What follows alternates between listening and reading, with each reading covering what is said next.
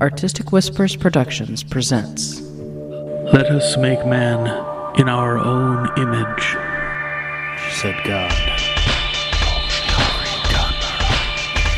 We create God. We create God. We create God. And we made the gods.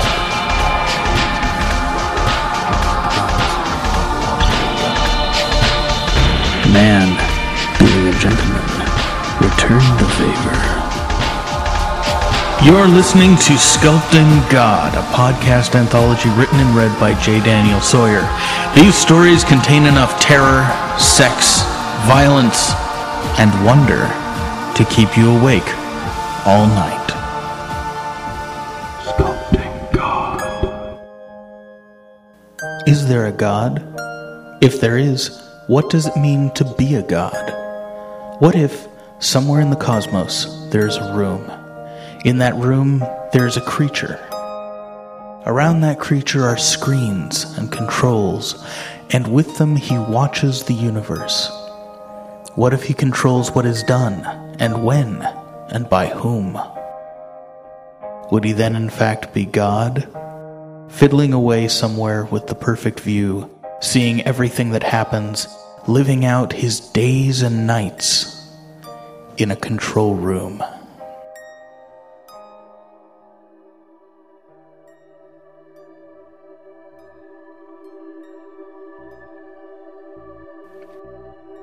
It was morning at the center of the cosmos, the dawn of a new epoch in the eternity of history.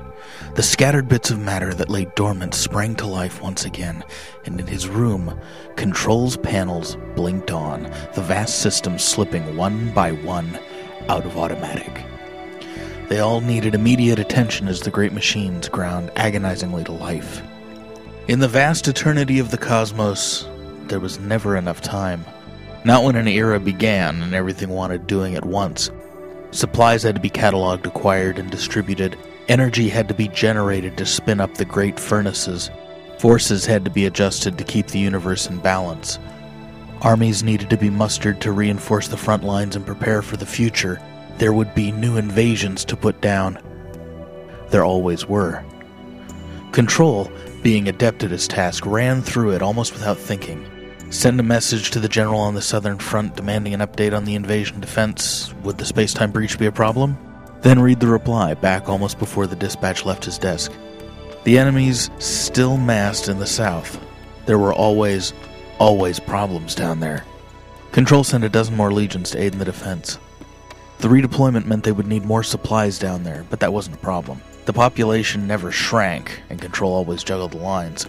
He sent a handful of orders shifting the pace and loading of the great highways to meet the needs of an ever-expanding population for food, air, and moisture. Transportation, that was a problem. Enough food and essentials often coursed through the universe to feed twice its current population. But even when there was an excess, the highways couldn't always reach those in need. Some beings died as a result. There were always more to replace them. The excesses that did accumulate were stored in time-proof silos situated strategically near vital areas, ready to speed to the needy in times of famine, plague, and war. There were always wars. Civil wars were constantly fought between the races, bitter rivalries that had existed since time began. At any given time, there were hundreds of such wars disrupting the cosmos and making Control's job more interesting. The wars had to be monitored constantly. Sometimes he had to send in the military when one faction grew too strong. The inconvenient truth was that he needed something from each side in every war to remain stable. Otherwise, Control would have taken great delight in wiping the universe free of their expensive nuisance. He might have turned it into a hobby. Not having to worry about the wars would have given him time for a hobby. Fortunately, there were others upon whom he could vent his frustration. Invaders. Waves of them, each species different and strong, most of whom would have been capable of dominating or destroying the entire universe if Control's armies ever showed their weaknesses. Control wasn't sure where they came from, but he knew they traveled through great rifts in the fabric of the universe. Some were capable of hearing his communications with his own armies and anticipating his strategies, and when that happened, he had to send out the terror troops. The terror troops were his best. They were brilliant strategists in their own right. They always succeeded where the armies failed. Well, almost. For the past several eons, there had been one enemy that kept coming back. Control couldn't beat it back no matter how hard he worked, no matter what host he sent against them. Lately he'd found out that they were hanging on by brainwashing the terror troops, his terror troops, doing the enemy's bidding, working for them. Time and again Control had thought it wiped out, and time and again it appeared in his own troops, an ideological malignancy that corrupted their loyalties before bursting their bodies. An alien that gestated inside his own people and weakened his armies. He now feared he'd never be rid of it. The dawn of the new epoch brought a string of new invasions. Something, presumably a new race, had introduced a new chemical weapon that was burning and killing its way through sector after sector. Where it didn't kill, it maimed. The general that had been near the front line described the delivery device as a pair of spears that came straight through the fabric of space. Almost as soon as they came through, they were gone again. The generals were now reporting a dilution in the agent. As it spread, its power diminished. Populations newly affected were falling ill, but recovering. And though the delivery point would still be a pit of burning ruin for some centuries, the areas around it were rebuilding. The flurry of activity settled down as the new epoch got underway. The machines were warm and lubricated, spinning the orbits competently. They didn't need his attention. The armies were carrying out their orders, and they would call him if they needed him. Control settled down in his room and took the free time to think, relax, and take stock. He was, even by his own subjective standards, a thoroughly odd being, and it never ceased to fascinate him. He didn't know what he looked like. There was no looking glass and no reflective surface in the room, and it didn't occur to him to have one brought. He knew his subjects as well as any ruler could be expected to, but he never actually met them aside from chats over the dispatch channels. Those were spent mainly giving orders and answering the constant requests for proprietary information. He never left his room. The whole universe would stop if he did. And, come to think of it, he couldn't remember a time before he'd been in the room. For all he knew, the universe could be a toy or a video game he'd been bred to operate.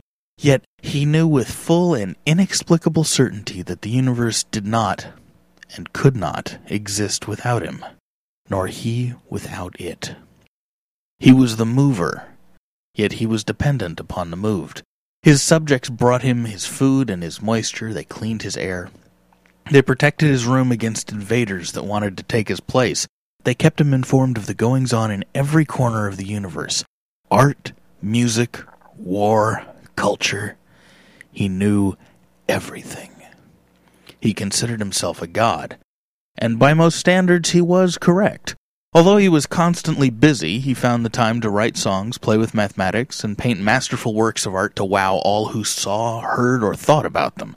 At times he entertained the idea that some of the lesser sentients, a class of his subjugates, were as aware and intelligent as he was, but the mere idea was so ludicrous that he sometimes turned the universe on its side, laughing about it.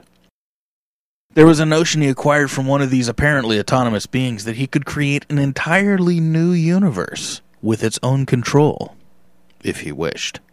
All he had to do was concentrate his mind and all the processes of the cosmos around this goal.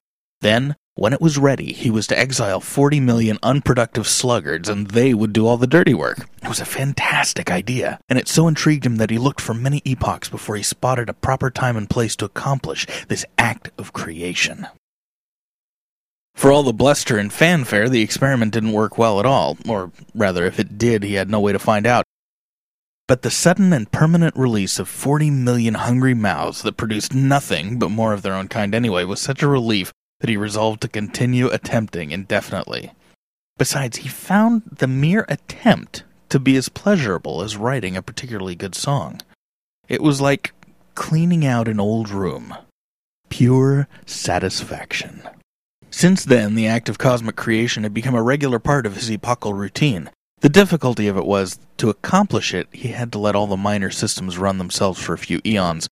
And if the wars were particularly bad, this became a problem. There had been one time early on when such an attempt almost cost him a major war with a particularly ugly and wily species that surely would have destroyed the universe had he not found a way to work out an uneasy truce. Control had resolved never to put himself in that position again, and with the wars as bad as they'd been lately, cosmic creation was the last thing on his mind. His job had gotten difficult lately. Not only did he have to micromanage every economy in the vast, infinite universe, he had to do it in a way that kept the system running in near-perfect balance. In addition, his subjects were perpetually bombarding him with questions on everything from ethics, when is it right to kill? And procedure, Is that a good vessel for cosmic creation? to survival, What should we eat? to history, How long ago was... to the thoroughly asinine. How much would a woodchuck chuck if a woodchuck would? And he was required to provide an answer to each one, or risk destroying the delicate balance he had so painstakingly fostered in the cosmos. Millions of ages had passed in the timelessness of Control's room, time back from eternity, more than he could count, but Control had been there every moment through every epoch. He never imagined that he could tire of the job he seemed made for, if he had been made at all. Eternity always trickled by at a steady pace. Or had. Recently, time seemed to be slowing down. The cosmic streams didn't flow like they used to. The supply movers seemed on the brink of rebellion, and even the great machines didn't run like they once did. All of this made it increasingly difficult to move the universe out of the paths of the gigantic asteroids and comets that tried to break it apart from time to time. Control also found that his wits weren't as quick as they once were, and the library computer even seemed to be slowing down. He sometimes left questions unanswered for ages, too busy to bother with them or too daunted to attempt them. Besides, the universe required more attention than it used to. The wars were rougher and bloodier than they'd ever been. And some enemy species were organizing under the banner of the bastards who kept turning and murdering his terror troops. It was a good alliance for them. They were forming permanent colonies. Why couldn't they stay in their own universes? The sheer rudeness appalled him. Control certainly never tried to influence anything beyond the universe. Right now, someone in the cosmos was asking a series of particularly maddening religious questions. It was just his damnable fate to hear all thoughts, to be the god of the universe, and yet be constrained to answer dullards on issues that were self-evident. Is there really a God? Wouldn't there have to be? How can I know for sure? Look around you. Who do you think keeps all this running? I wonder who God is. Does he care about me? I am God, you idiot. And Control stopped mid-sentence. There was an enormous, bright comet heading straight for the center of the universe, big enough to rip apart the cosmos for good. He veered the controls wildly and shouted at the great machines. The comet screamed as it came near, as if warning him to move the universe out of the way. The machines didn't react right away. They couldn't shift gears like they did in eons past. The comet's brilliance made Control close his eyes just as the machines leapt into motion together. But as they started to move, he wondered, can the universe be destroyed? Isn't the cosmos forever? Was it possible that the universe, which had no discernible beginning, could actually end? Wasn't it as eternal as he was? And even if it was, what hope was there against these new invaders?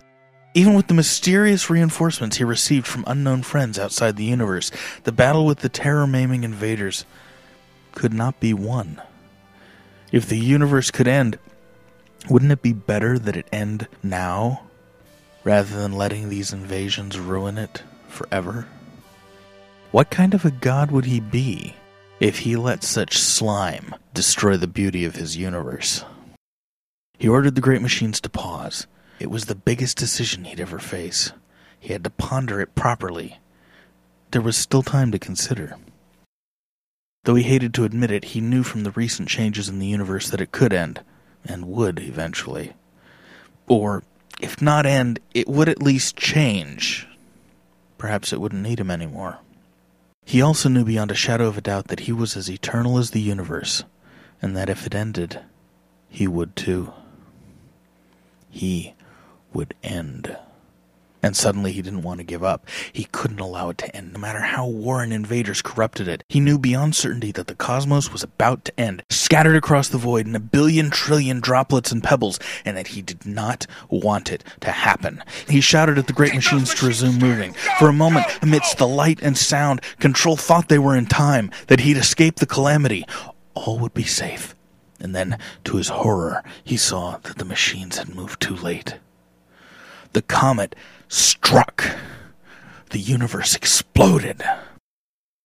Through the edges of the destruction, Control heard someone speaking.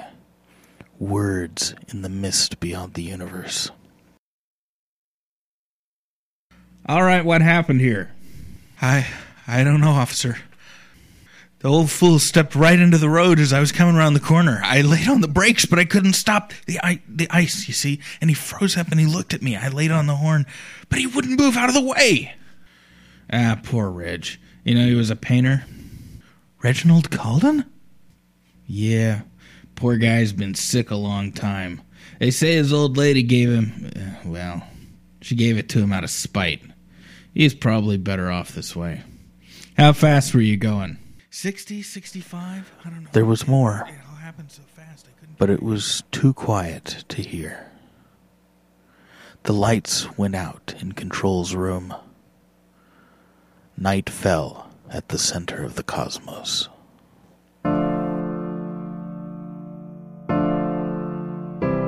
You have been listening to Control Room, written and performed by J. Daniel Sawyer. Music kindly furnished by the following PodSafe Music Network affiliated artists: Axe Pure, Green Druid, and Adhesion. Opening quote by Voltaire: sound design, recording, mixing, and post-production services for Control Room courtesy Artistic Whispers Productions, Castro Valley, California. This production is available under a Creative Commons non-commercial attribution no derivatives license, and the story upon which it is based is copyright 1999 J. Daniel Sawyer. This recording copyright 2007 J. Daniel Sawyer, all rights reserved to the author. Control Room is one of the more unusual stories I've brought you so far, or that I'm going to bring you at all. It doesn't have a plot, it doesn't really have any characters. It should have been a creative writing exercise that stopped at that, but ever since I wrote it, I haven't been able to leave it alone. Of all the questions that human beings ask themselves, there are 4 that seem unanswerable. Who or what is God? Who or what am I? What does it all mean? And what is mind? When we consider our own minds, when we try to understand what we truly are, beyond the parts and the pieces of our bodies, it's natural to imagine that somewhere inside there's a line dividing our body from our soul. Freud called it the superego, that part of us which rules all the rest, the king of the metaphysical castle. The philosopher René Descartes said, "When I consider the mind, or myself insofar as I am a thinking thing, I am unable to distinguish any parts within myself. By contrast, there is no corporeal or extended thing that I cannot think of, which in my thought I cannot easily divide into parts. And this very fact makes me understand that it is divisible. This one argument would be enough to show me that the mind is completely different from the body." Of course, today neuroscience tells us that, whatever else the mind is, it does depend on an organ, the brain. When the shape of that brain is changed, who we are seems to change. Our personality, our likes and dislikes, our values, our beliefs. Is there anything left that makes us who we are? Daniel Dennett calls this view the Cartesian theater, the notion that somewhere inside us there's a little man who runs everything, and that little man is what we call our soul. The movie Men in Black used this idea for comical effect when the alien ambassador was revealed to be a little alien inside a human's head, running the body with dials and controls and levers. When I was in college, this question vexed me. I couldn't get it out of my head. Reading Freud and Descartes made me wonder if they could be right, if there really was a thing we could call a soul, or if we just wished there were. Writing Control Room was an attempt to explore the idea, and that's why I still tinker with it. I wonder, if there is a God, wouldn't he also go through the same thing? Or that could be me falling victim to Voltaire's caution that man, being a gentleman, always creates God in his own image. I hope you enjoyed the story. Send feedback to feedback@jdsawyer.net or leave audio comments at area code 206-376-1925. Keep up with my authorial doings at www.jdsawyer.net, and be sure to check out my article on 3D graphics in this quarter's Linux Plus magazine. If you have a podcast you want to pimp, I am looking for promos to play during the show. Send a promo of 2 minutes or less my way, and I'll throw it into the banter section of the cast. A special thank you to the Reason Driven podcast at reasondriven.blogspot.com for running our promo, and to the Going Linux podcast at www.goinglinux.com for helping us out as well. Tune in next time for the story of Rick, a VR shopkeeper who can't seem to get away from the dead body that showed up in his arena in We Create Worlds. Until next time. Sculpting God is written and directed by J. Daniel Sawyer. Web design, production, and post-production services provided by Artistic Whispers Productions in Castro Valley, California, www.artisticwhispers.com. Theme music for this podcast provided by Podsafe Music Network artists 100 Year Picnic and 2012.